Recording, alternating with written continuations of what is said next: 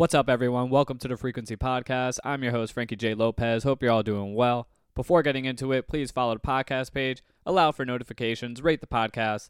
Also, follow me on social media at Frequency Podcast Network, on Instagram, on TikTok, consistent content, including a few album reviews that don't make the podcast. Once again, it is list season, and for the remainder of the year, I'm going to be listing off my favorite projects in a few genres. Already next week, we're going to be going through my holistic top 10 albums of 2022. Really exciting stuff, people. And the topic for today, my top 5 rap and hip-hop albums of the year. And man, we had a really great year for hip-hop, I feel. Looking back, we had so many fantastic projects, but unfortunately, I could only pick 5. So I'm going to start off with my honorable mentions list. And these mentions are super significant because I really struggled with my number 5 here, and these projects just barely missed out. It was even a struggle just to get into these 3. First one I want to bring up is Pusha T's It's Almost Dry. Classic Push with his high-level coke rap. He's been doing that for years now, and this is no exception. Most of the production handled by Kanye Pharrell, and it's all fantastic. I think Daytona is a more complete project, and Push did play it safe for me on here, but overall, another solid album from the king of coke rap himself. Next is Lupe Fiasco's Drill Music in Zion. At the time was one of my favorites of the year. Grew off of me a bit, but still a great rap album. He had an interesting approach on this project, touching on the often violent topics that are found in hip-hop music and discussing them at various points on this album.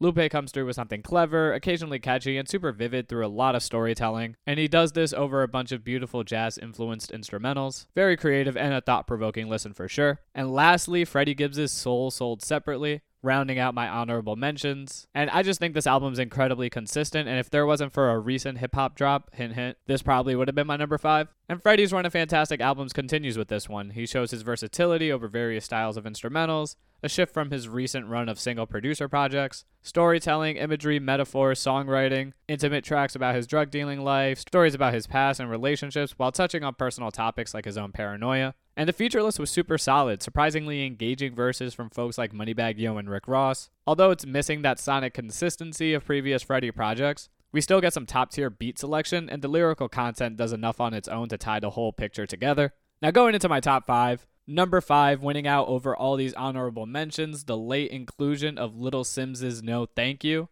And she's closing the year out with a bang here, dropping an absolute gem. And in comparison to her last project, No Thank You definitely isn't as ambitious from a conceptual perspective, but that doesn't take away from the quality of the album. Simz brings elite lyricism with a focus on a wide variety of topics like the music industry, the black experience in the UK, and her own insecurities. That's complemented by amazing production from Simz' partner in crime, Inflo, some of the best production you're going to hear all year. This album is a masterclass of insightful and poetic hip-hop with production that matches Simz' energy perfectly. At number 4, we got Conway the Machine's God Don't Make Mistakes. And I would say this is Conway's best album to date. The songwriting here is full of Conway really opening up and giving us a detailed view of his life. Love a lot of the production on here, some classic Dark Alchemist and Derringer beats, and even some more flashy guys like Hit Boy. And the bars were on point as usual, painting a picture of the struggles in his life like alcoholism, family troubles, drug dealing of course, showing who he really is. Intimacy that we don't often hear from rappers that are in this grimy drug dealing lane of hip hop, and definitely worthy of my number 4 spot. At number 3, we get Kendrick Lamar's Mr. Morale and the Big Steppers, a more vulnerable Kendrick. In the first half, we find him struggling to open up about his demons and insecurities, and then in the second half, we eventually get subtle messaging implying that this album is loosely structured as a therapy session, leading to Kendrick opening up about his traumas and expressing how much those difficulties inform who he is. Along the way, Kendrick tackles themes of fatherhood, religion, his own infidelity, gender identity, and the stress of being seen as the savior in his community. Lyrically and musically, there are very few missteps on this project, and it's no secret that Kendrick's one of my favorite rappers of all time. This album is specifically at number 3 because I find the 2 albums above it to be more cohesive thematically. This one is just a little bit unorganized for a concept album, I'm not gonna lie. But still, Kendrick's argument in the GOAT conversation is only made stronger by this album. Definitely not a slacker project by any means. But then we move on to my number 2, which is Smino's Love for Rent. I fucking love Smino. Love his flavor of alternative hip-hop with these tasteful elements of neo soul and R&B. And what really makes Smino's music pop for me is his unique vocal approach, wildly creative flows, strong melodies, and some fire wordplay. And speaking of catchy, there are moments all over this thing that just get stuck in your head all day. Topics are incredibly cohesive, the themes of family, self-love, community love, and a view into where he came from and the types of people he surrounds himself with.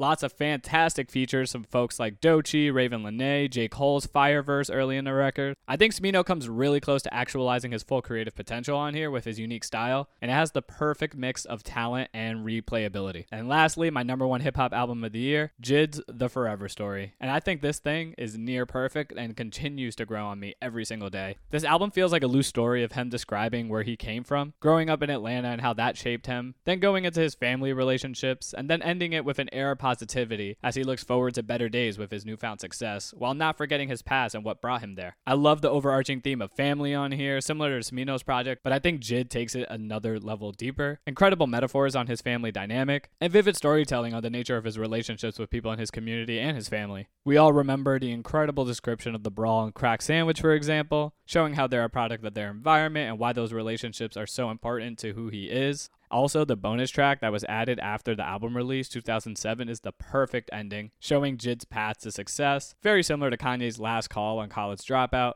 And he does all of this with energy, varying complex flows, and just impressive lyrical content that's clever, funny, and everything in between. The features are fantastic for the most part. Love Earth Gang on here, 21, even Lil Durk delivers a fire feature. Ari Lennox on the hook. Everybody does their thing on this one. Rap album of the year for me, hands down. And if you want to hear more about my thoughts on these albums and more, check out my full-length reviews on the podcast or some of my 1-minute reviews on social media at Frequency Podcast Network. Feel free to DM me if you want to chat about the list. Next week, we got the top 10 albums of the year, and you don't want to miss that. Until then, I will see y'all later.